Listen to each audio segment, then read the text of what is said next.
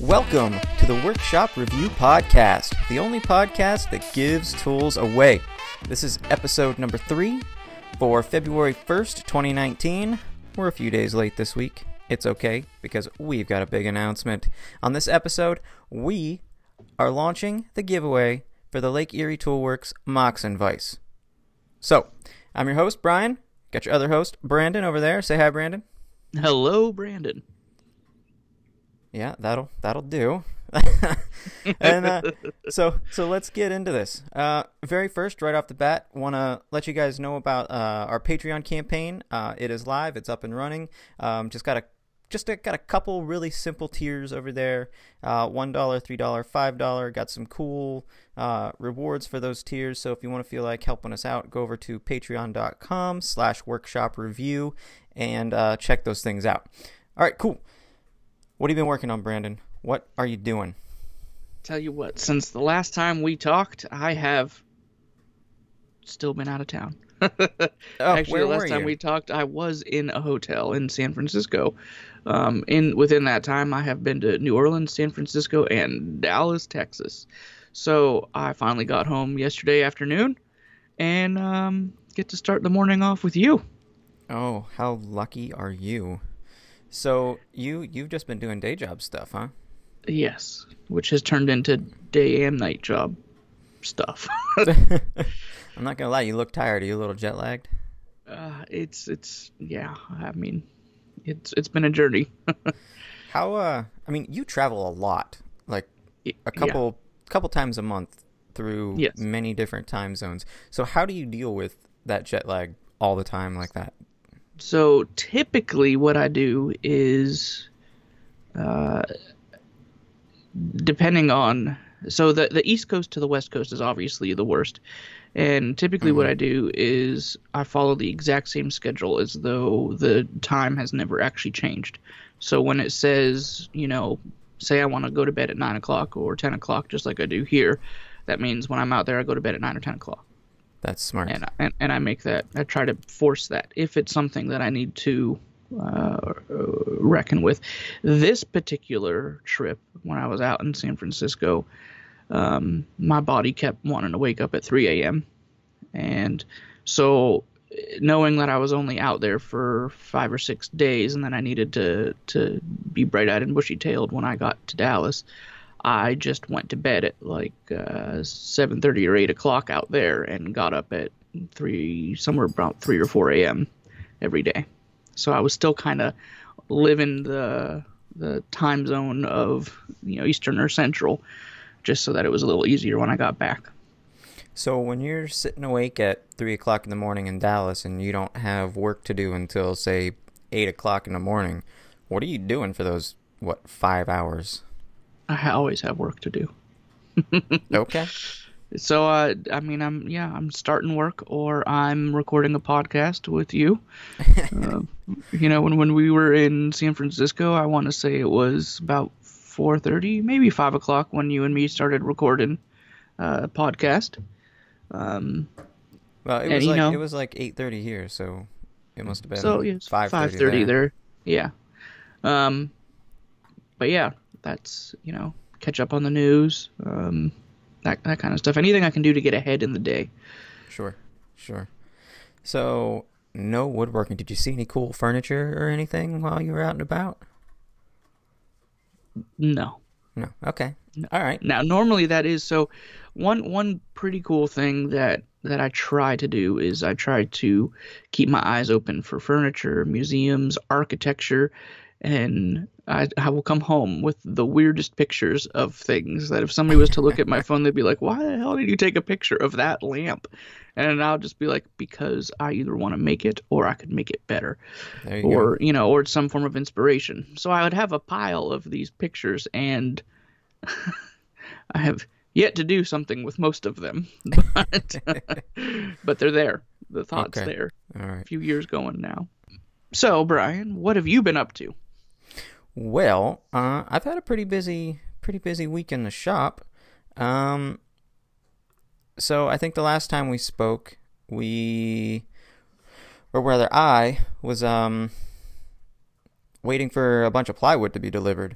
So that was delivered. Kind of interesting. The truck couldn't get up my driveway because, well, one, in the wintertime, my driveway's a little precarious to begin with. It's long, and it's got a curve in it that's relatively tight, and it's up a hill.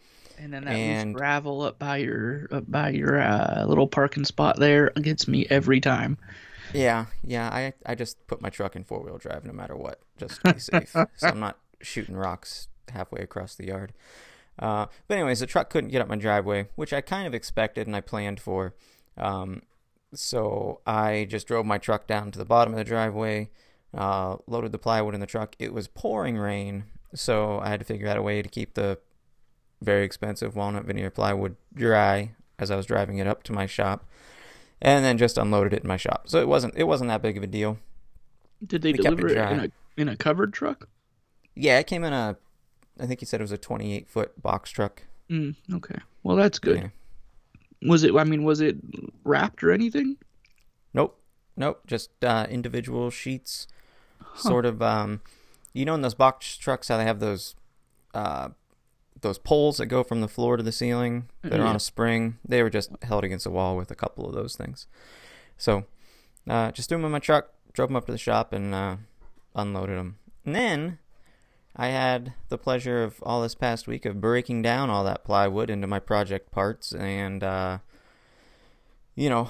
cutting out all the pieces that I need and then edge banding it. So how did you manage breaking down all of those pieces? Because for those of you that don't know, Brian's shop is a decent size. However, to get a 4x8 sheet in there in a workable spot could be a bit challenging. I feel like there's a pole just perfectly in the most inconvenient spot. I guess by your garage, but that didn't have anything to. Yeah, that didn't have anything to do with the plywood.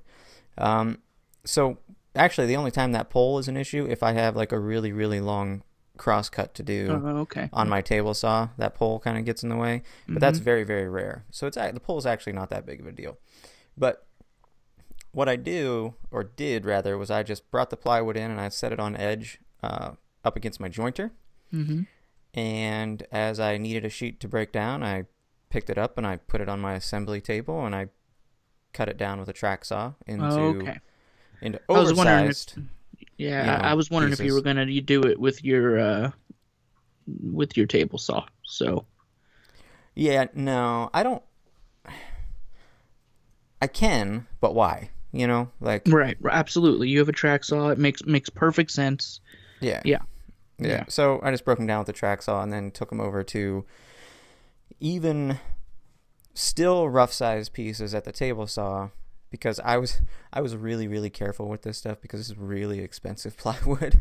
So right. I did not want to cut a piece too small. So I cut it at oversized. A rough dimension with the track saw, and then I still even cut it oversized with the table saw. And then once I started getting some pieces to their final size, I could, use relative dimensioning instead of measuring to get them to their, actual final size. Now, so I'm being very careful. How much, when you say you go oversized, how far over do you think you went? With the track saw, about 2 inches, and then with the table saw, about a half an inch. Because that's something that, you and I probably don't take into consideration too much since we don't really work with plywood. Right. But you don't have an infinite number of plywood. So I would think that you would really have had to think out how much wiggle room you had to decide on how much over you could cut. Yeah, so when I was designing this cart, this is the first time I've ever made like a cut list. I went into SketchUp and I drew up my 7 sheets of plywood and I drew each part on the plywood. And then I took those to my shop sort of as a cut list to make sure I wasn't going to mess it up. Okay. Yeah. And then other than cutting all that stuff, I've been edge banding a lot. Since it's plywood, I got to do a lot of edge banding. I'm using solid wood edge banding, walnut, about 1/8 of an inch thick. This thing's going in a bar, so I want it to be durable. I don't want to use that iron-on stuff. I hate the iron-on stuff anyways, but Right. especially in a high traffic, high use area, I certainly don't want to use it. So I've been making edge banding out of walnut and then putting that on. I mean, that's going to look a lot better. Yeah, it will. It will. And the price was right, so I want to do the best I possibly can on this thing for him. Something interesting about the edge banding though is this bar cart has some shelves on it with a 8-inch radius curve on one side, and 1/8 inch thick edge banding will not make that radius. So I had to break out a tool that I made when I was working on my guitar to pre-bend the edge banding. It's called a bending iron, and sort of get the edge banding all ready to the right curve and then apply it. So I actually put out a video on that process yesterday, if you guys are interested in checking that out. And you made that yourself, didn't you? The bending iron? Yeah. Yeah. Yeah, it's really simple. It's just a piece of fence post, like a galvanized steel fence post, Mm-hmm. with an electric charcoal igniter stuck inside of it, and sort of the heating element on the charcoal starter is bent in a way so that it touches the pipe, and it heats up the pipe, and you can use that pipe to bend your thin pieces of wood really quickly and really easily. So that's what I've been working on. And actually, this bar cart's kind of gone through a couple design changes, and I realized yesterday that it was a big brain fart on my part. So originally, it was going to have 2 cabinet doors in the front that went from the bottom of the cart to the top of the cart, and they were going to slide in grooves. Well, the client decided they wanted to put 2 drawers above the doors. And I said, yeah, sure, no problem, we can do that. But what didn't occur to me is that once we put those drawers in, I no longer have grooves to put the doors in. And they wanted the doors to slide specifically. They did not want them on hinges. So I had to go back to the client yesterday and say, oops, I should have caught this sooner, but we need to make some concessions here. Either the doors have to be on hinges or the drawers have to go away. Right. So I have a meeting with them next week to figure that out. But that's what I've been doing. I got a couple inquiries for a bed and maybe a small production run for a company in Texas for doing like cell phone and business card holders. They want to give them out to their clients. So I don't know. I might be doing that. I haven't decided yet. But some things in the works, that kind of stuff. I feel as though you always have something in the works. Whether for myself or for a client, yeah, I'm always doing something. That's kind of the nice thing about my situation. I can always be in my shop. Except this week, dude, it's so cold. It's so cold. I know. I had the heat blasting in my shop yesterday. It never got above 34 degrees. It was That's still awful. pretty good. This morning it is 0 degrees outside. Yeah. Well, it was -9 yesterday, so 34 isn't awful. But I got hardly anything done. I don't doubt that whatsoever. It's supposed to get up to 15 today. I heard. Yeah. Double digits, baby. It's supposed to be kind of warm. That's exciting. Yeah. And But rainy. this isn't a weather podcast, so let's get away from that. Oh, yeah, I guess. No one cares about how cold it is in northwestern Pennsylvania. Well, So- I mean, I can turn this easy. Ready? So, what do you think it is doing with the wood that you're working in there when it is that cold? Do you think the shrinkage factor stops at a certain point, or are you really working at it in its most compressed state? I don't know, but I actually had a real world example of how, I want to see how this affects things. So I just built those nightstands, and I shipped them off to Boulder. They were going to Colorado, and they were boxed up, crated in my shop over the weekend when, it was below freezing, and then it was on a UPS freight truck that was probably freezing as well. So before I shipped them, I went up to my shop. I completely uncrated them. I checked everything out because they were frozen for 4 days, I guess, before they got shipped out. Mm-hmm. And completely unpacked them. I looked everything over. Everything was still fine. For some reason, I had horror nightmares about like the tops cracking or something going wrong. Absolutely. But if you think about it, I don't really think it does anything to it. Wood is every single year freezing and thawing, and when you cut a tree down and you look at it, you can't tell. We have boards sitting in lumber yards in the north, in outdoor yards that freeze all the time. Like think of Shannon's yard, J. Gibson McIlvain. They're an outdoor yard in Baltimore. Their boards are freezing every day. So I don't think it's a problem. Well, I mean, I don't think I was looking at it more as a problem with it getting too cold. I think what I was curious about is if at a certain point the wood reaches its maximum shrinkage. If it's like, hey, when it dips down to 20 degrees, at that point, anything further below, it doesn't matter. It's at its maximum density. Or if it continues to shrink, the lower and lower it goes, because at that point, then you got to account for more shrinkage than would be normal in that environment. Yeah, but I guess that to think about it, it probably has a limit, because when it gets hot outside, it doesn't continue to expand. At a certain point, right. it stops. And it just says, yep, I'm hot.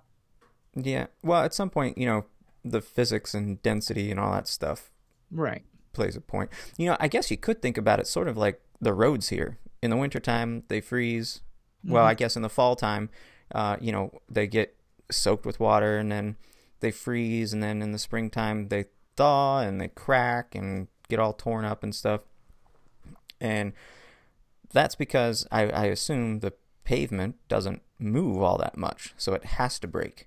But if you have something that is able to move, like wood, that obviously still has some moisture in it, that movement allowance, the elasticity of the wood, I guess, is going to prevent it from being damaged. Right. Through the freezing and the thawing, I guess. I think. I don't know.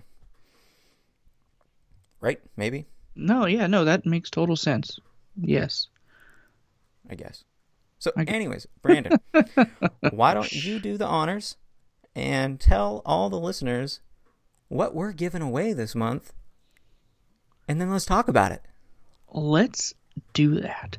So, this month, we had the pleasure of teaming up with Lake Erie Tool Works yet again. You may recall that we had them on a few months ago, or I guess, a few months ago, with their clamp gauge. So this time around, we got to handle, review, twist, clamp, squeeze their Moxon vices. We also got to watch them be made, which was an awesome experience. Yeah, that was really, really cool. So you're going to get to see that in the video that will be out today. When, or whatever this is, Friday the 1st.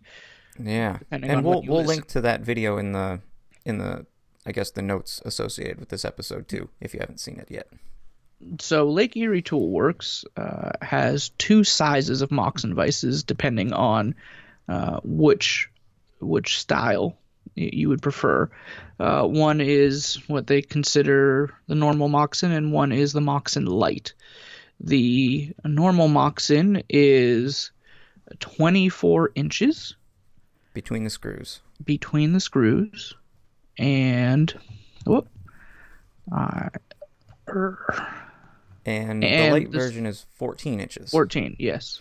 Yeah. And so the reason that we say between the screws, that's important, because when you're using a Moxon vise, that's your capacity.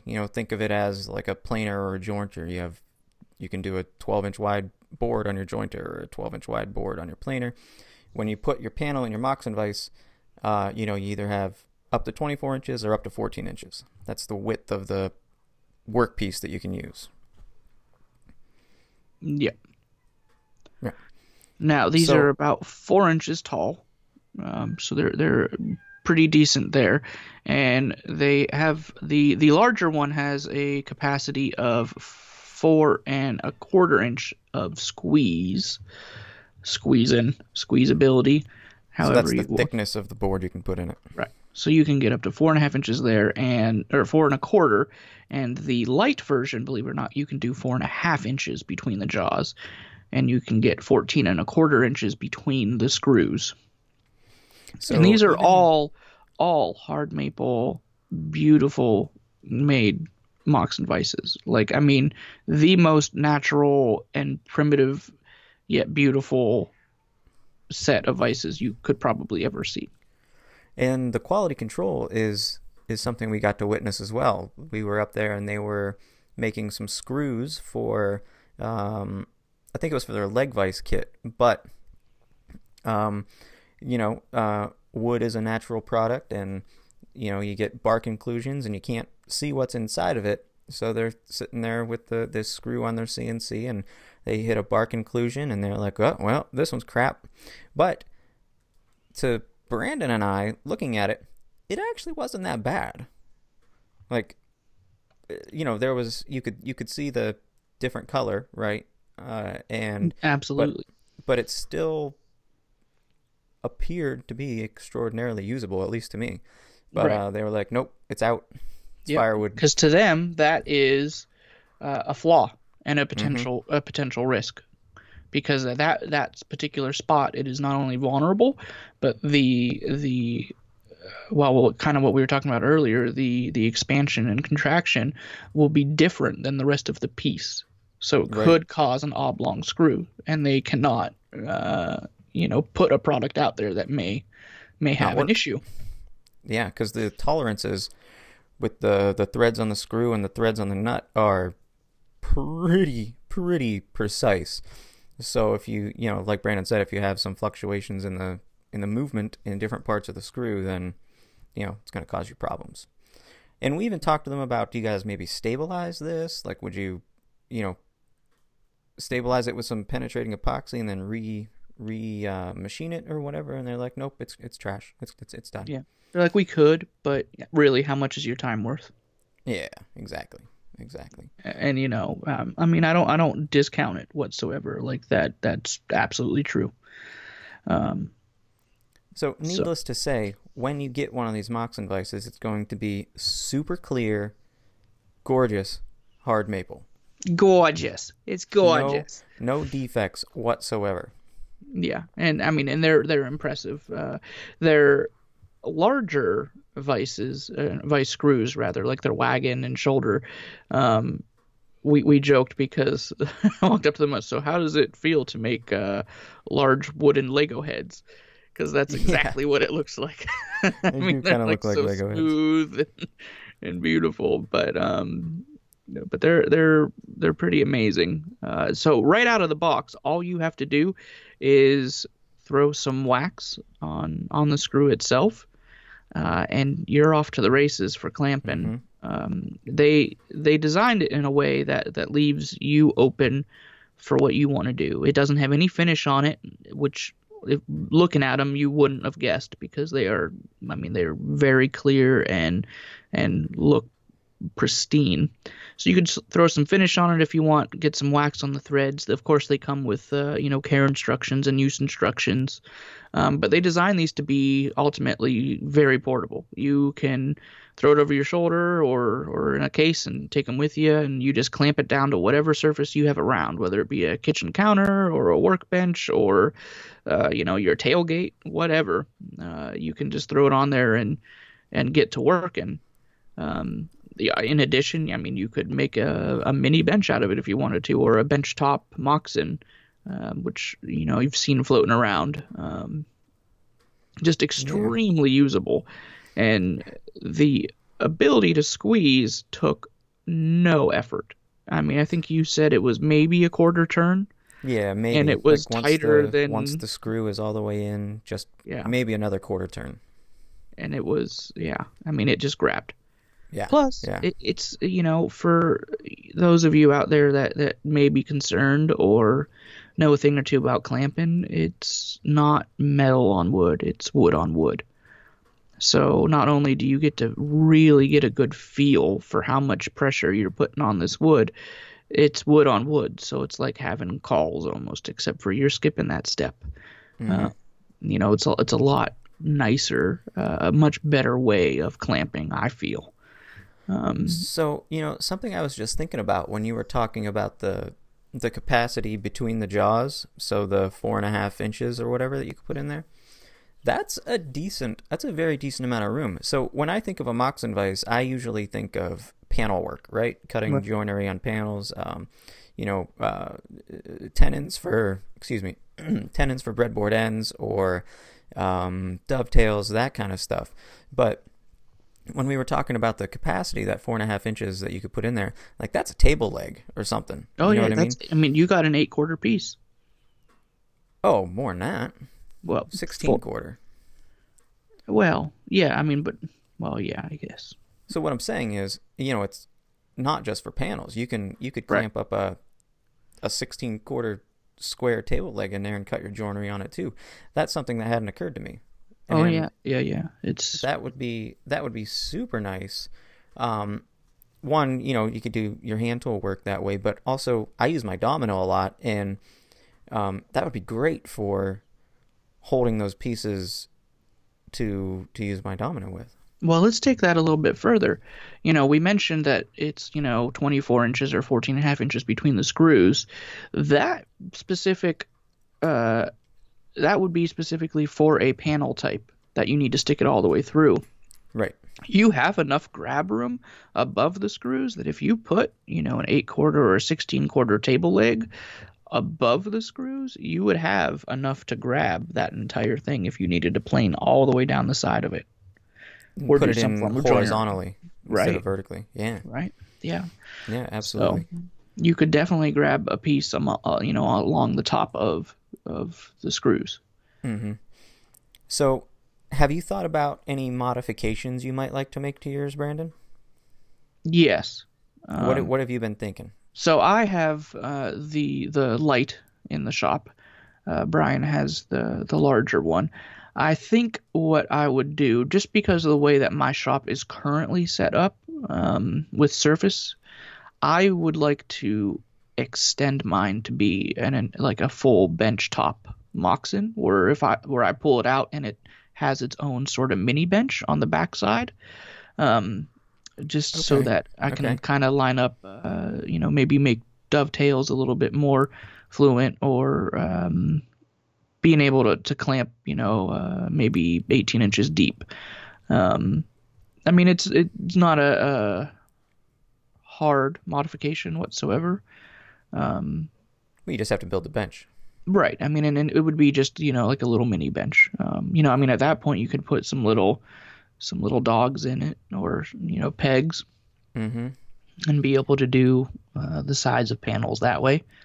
And it would be perfectly attached, or Yeah. permanently attached. Yeah. Yeah. So then I'd always have a perpendicular surface, because right now that's kind of what I don't really have in my shop, because it's most of my stuff isn't panel-y type or anything like that. So yet, or thus far, I should say. What about yourself? Well, I've come up with 3 things. One of them I'm definitely going to do. The other 2 I'm still thinking about. So I don't think I'm going to finish mine. I don't think I'm going to put any finish on it. But what I think I will do is line the jaws with leather. Mm-hmm. I have leather on my leg vise on my workbench, and I really like that. I feel like I can really torque down on that vise, and I'm not going to worry about damaging my workpiece if I'm using something softer than hard maple. I guess I could maybe potentially see if you tighten it too much, you might get a line or something across it where the top of the jaw or something is squeezing. Probably not, but I guess maybe I would just like that assurance. So I'm probably definitely going to do that. Another thing that I was thinking about was doing sort of like a lamb's tongue detail on the front jaw. So basically, if you're not familiar with what a lamb's tongue is, that's where you sort of cut a bevel into the top jaw on the part that's facing you. So if you're doing handsaw work and the workpiece is close to the vise and you've got your saw kind of at an angle, you might hit the jaw with your saw. Mm-hmm. And so by relieving that, you're less likely to cut into your vise. Not sure if I would do that or not. I've never done a lamb's tongue before, like a traditional, like pretty looking lamb's tongue. So I might try to do that just to try it. But then I do think having that relief was probably a good idea, at least for the way I work. And then the third idea was I'm considering building a new bench this year, and I was wondering about integrating it right into a workbench.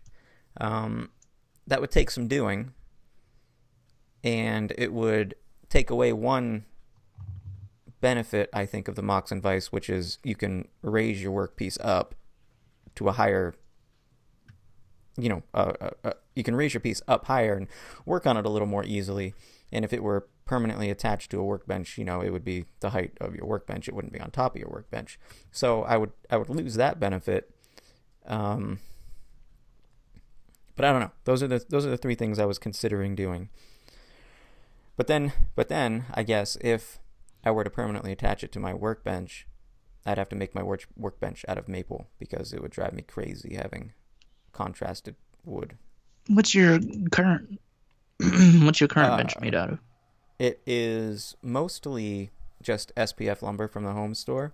Oh. And the important parts, like the chop on the leg vise and the rails that the dead man slides in, and the rails itself, the dead man itself, are mahogany. Mm-hmm. And then all of my handles are walnut. So the important parts are good wood. The rest of the bench is just SPF. But it's very properly built. It's all dovetailed together and all that stuff. It's just, mostly box store lumber. Right. Yeah. Yeah. So have you been out in the shop at all using your vise?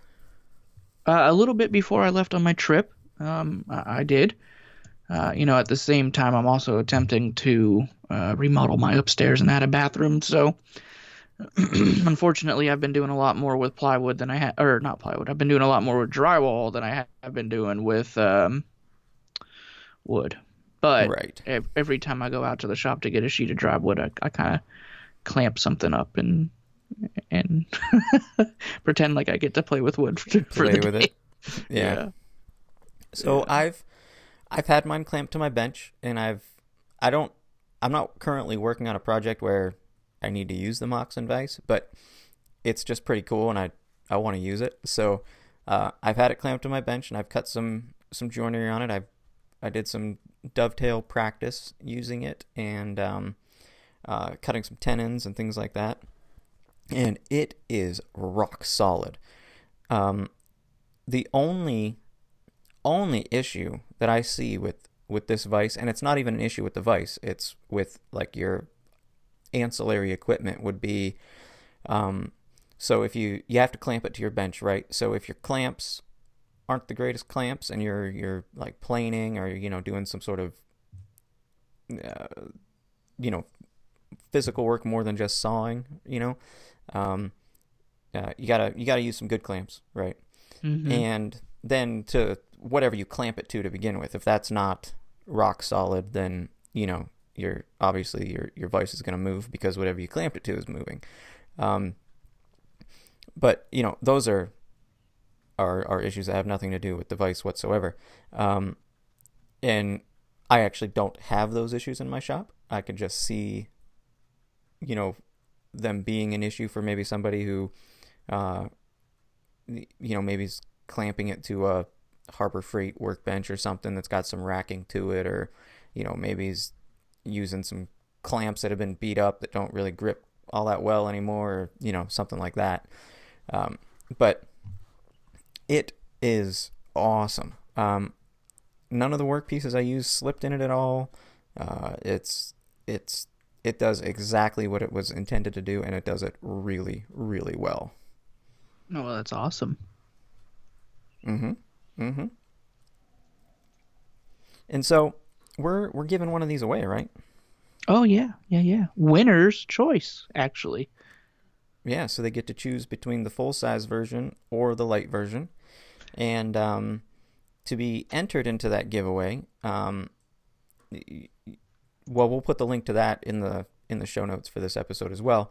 But head over to our YouTube channel. It's called Workshop Review. Again, we'll link it in the show notes. Watch the review that Brandon and I did. You get to sort of meet the guys from Lake Erie a little bit. Well, at least one of them, Jeff. Nick was a little camera shy. And he's going to tell you a little bit about Lake Erie, a little bit about the process that they've gone through over the last 10 years, and you'll get to see some footage of these vices being made, as well as Brandon and I using them in his shop. But this is an incredible opportunity. You want to be a part of this giveaway. Yes, you do. And probably in a future podcast here, you might hear directly from them. So hopefully you guys can submit some questions that you might have about the Vice or about the company, and we can ask them about it. That's a really good idea. That's a really good idea, Brandon. Yeah, let's try to do that. So no guarantees here, guys, but hopefully maybe for the next episode, we can get either Nick or Jeff on and answer some questions. So email us questions about this Vice. You can email them to us at workshopreview@gmail.com. And if we can work it out and get one or both of those guys on the show, we will have them answer your questions. You know what? And I think what we'll do is, since this is the first podcast in this giveaway, we'll give you guys till the third show. So not the next show, but the show after that. We'll ask the questions. We'll give you guys a little bit more time to ask all you want, because next week's show might be a little short notice for you, since we're recording a little late today, or this time. All right. Yeah, you're right. Okay. Yes. Anyways, email us your questions, and we'll see if we can get them on, not the next episode, but the episode after that. And the giveaway will still be running and all that stuff, so we're good.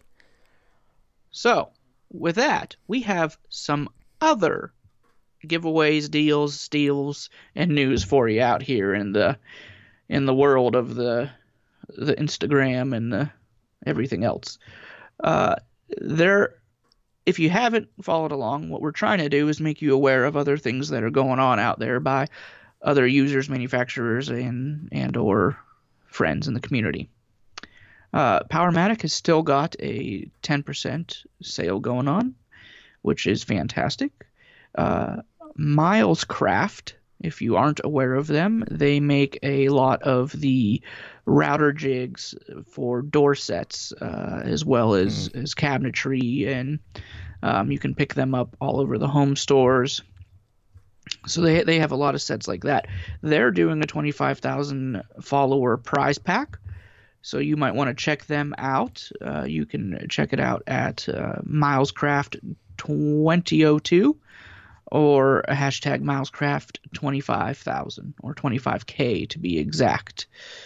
In addition, if you do not follow, ToolNut has got a whole slew of new contractor size pieces, anywhere from DeWalt to Makita, and they're running a whole bunch of specials on $20 to $25 off of qualifying orders, along with a whole bunch of new tools that have hit the market.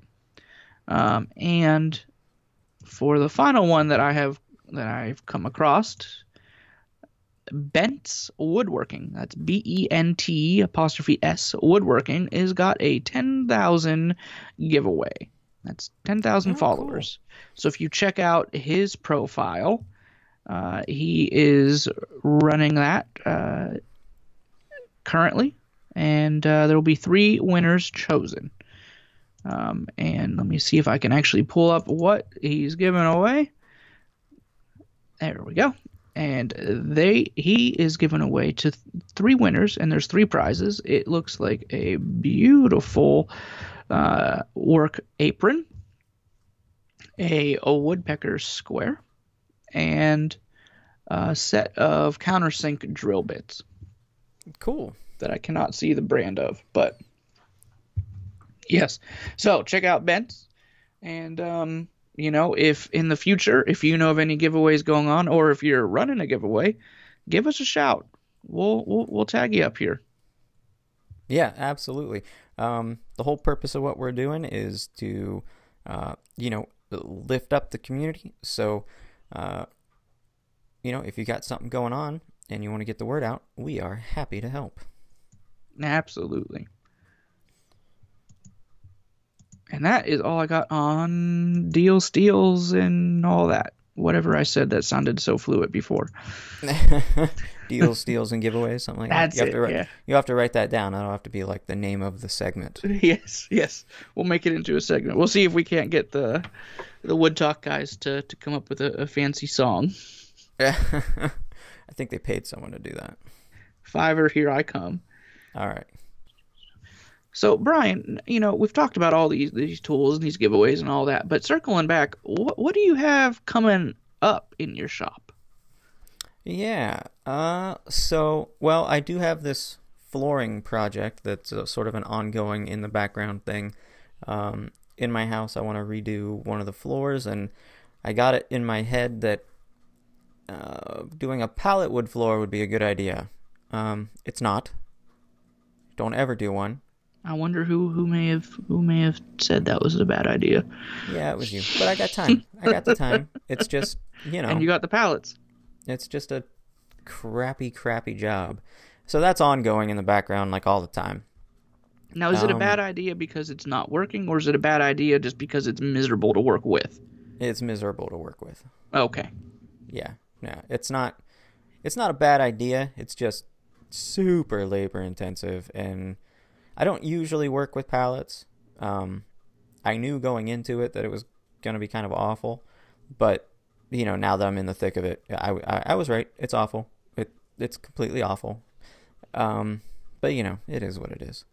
I'm in my shop, so I can't complain, right? Right. Sure. Aside from that, like I said earlier, I'm talking to a gentleman about a bed he wants completed sometime in the middle of April. We're talking about cherry for it. The photos he sent me that are similar to what he wants, it's sort of like a rustic type design, but I'm going to make it pretty. I'm not going to make it look all rusticy. He sent me a photo of a Craig jig together 2x12 SPF board type thing. But, of course, you see those pictures, they look really nice until, 6 months down the line when it's all cracked and torn apart and stuff. It can't stay square. Yeah. So I have to explain to him that, yeah, I could make you that bed out of that wood, but in 6 months you'll be really, really unhappy with it. So we're looking at cherry, and I'm pretty sure that's gonna go through. He seems pretty committed to it. And then there's a guy that I was in the Army with forever ago, and he works for a window and door company in Texas, Pella. I mean, I've heard of them, so I'm sure you guys have too. It is the window and door company, and they want to be able to give like a little gift to their clients. So they sent me some photos and some design ideas for these things, and I may do a small production run of them. Now, is it something that you would you're going to do it all by hand, or is this enough of a project that you could dive into the CNC world? Well, see, originally, yeah, the original design was going to be CNC. The business card holder part sort of had a recess that was CNC'd out. I mean, you could do it with a regular router too, but But what they wanted was their logo CNC'd into these things. Mm-hmm. Mm-hmm. So, and they wanted them out of walnut. So I gave them That would the be price. beautiful. Yeah, they're actually kind of big too. Like they're not tiny. Did they give you the specs of the size they wanted? Yeah, yeah. Oh, okay, okay. Well, that helps.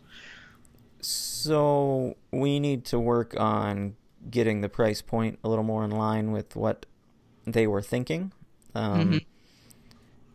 So probably not a CNC logo, probably not walnut, and we might change the design of each a little bit. They want me to be able to do them for $15 a piece, and I was quoting them a little bit higher than that for the walnut ones. I would assume for walnut especially. Yeah. So they came back and they asked me how can we make these $15 a piece? So I said, forget the CNC logo, forget the walnut, use pine, and let's change the design a little bit. So I don't know. We're working on it. I don't know if it's something that I'll do or not. But at $15 a piece, they'd need to order a decent amount of them to make it worth my time. Right. Now, I mean, do you have a rough idea of how many they're actually looking for? Yeah, so I originally told them that I could give them a volume price if they did 75. They came back and said they were really only looking for 30 right now. Oh. So I like I said, I don't know. I don't know if it's something that I'm gonna get into or not. But we're talking. That's the first step to success. It is. It would be cool to do, because then I'd get my foot in the door with a national company. You know what I mean? So I mean, I might just do the 30 just for that connection. You know what I mean? But if I'm only gonna do 30, then I'm not gonna do them for free. You know what I mean? Like, right. I don't want to set that precedent. So no. We're dancing. What about you? What do you got coming up? I assume after the remodel, right? Well, so this next week coming up, I'm gonna try to get really far in the remodel. I got a dumpster coming today, so I'm gonna hopefully get all of the demo done so that dumpster can get the flock out of here. And that's probably what I'm gonna be doing mostly. I'm gonna be doing that, and then my day job, and then I leave again next weekend for another week. Oh wow! Yeah. When I come Where back, are you going this time? Dallas, actually. Oh, okay. Yeah, going down to Dallas, and then when I come back, I'm gonna hopefully finish that bathroom, and then I think the first project right out the gate, which I touched on I think a few episodes ago, will be some nightstands. Right. What style are you gonna do those in? My own. Okay. They're gonna probably incorporate a lot of influence from Maloof, but not necessarily his chair design. There will be a lot of sweeping curves. So you've done a decent number of pieces that incorporate that Maloof joint. Are you gonna yes, use that as well? That joint will not be in it. Okay. Yes, that is where the difference is definitely going to be. I do love that joint. It's a great looking joint that I feel can span over multiple pieces. And I've seen a lot of people use it in a lot of cool pieces. But yeah, so I guess so Maloof, of course, is always known for his joint, but realistically, his style was sculpting. Mm-hmm. Everything he did, tables, chairs, lounges, all of it was, lounge chair, was a sculpted rocker, sculpted. It wasn't, Maloof joint chair or anything like that. Yeah. So it was all about fluid curves and lots of rounding. So I'm gonna probably talk to our buddies up at Cutsall. I have some great product from them already that I've purchased and used. But honestly, they're if you ever looking for a rasp or a rasp wheel for your grinder, either handheld or die grinder or actual grinder, I mean they're really the name in that market. They have absolutely awesome products. I would never go back, I don't think. Looking at it. I haven't used any of the Cutsall stuff. I've used Arbortech stuff, like I have their turbo plane and things like that. But I've always been sort of intrigued by those. Well, I guess it's a rasp, right? It's a the rasp wheel for the grinder.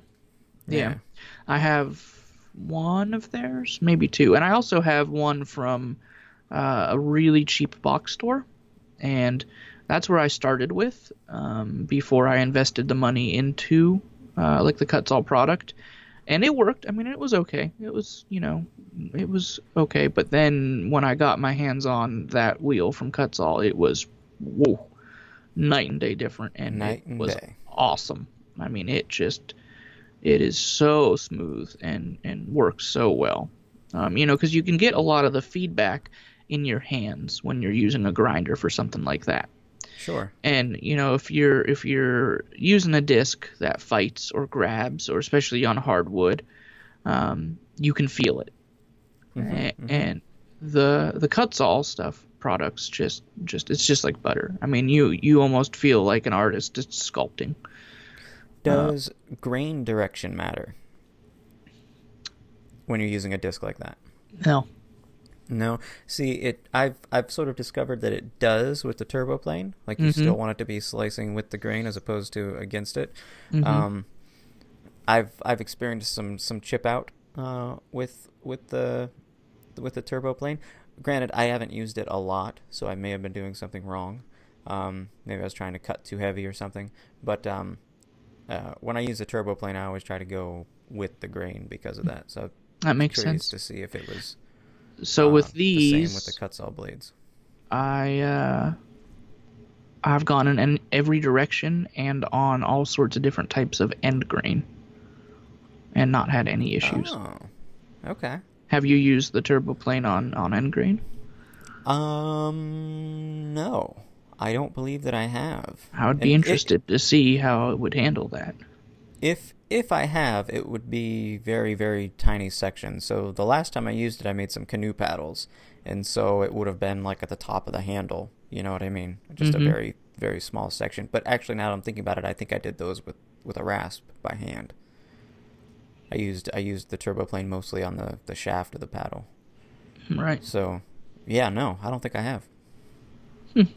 Well, that might be something. You know what? We need to talk to Turboplane and Cutsall and get them on our show. Yeah, I agree. All right, yeah. Cool. Actually, I have been trying to talk to both of them, but no success yet. Oh. So we'll see. We'll have to let them know we talked about them. Yeah. No, not really. All right, Brandon. Where can people find you at? They can find us at the Workshop Review on Instagram, or email us at theworkshopreview@gmail.com, and they can find me at the Marshall's Woodshop on Instagram, as well as YouTube. Same with Workshop. And yourself? Yeah, I am Macaulay's Design pretty much everywhere. At Macaulay's Design on Instagram and Macaulay's Design on YouTube. I've recently put out a couple videos, so go check them out. The nightstands and then, bending that edge banding. All right, so I guess that's going to do it for this episode. Guys, really check the links down in the show note. Watch that review and enter the giveaway for these Moxon Vices. You will not be disappointed if you get one of these in your hands. For real. And with that, I guess we'll talk to you next time. Absolutely. All right, man.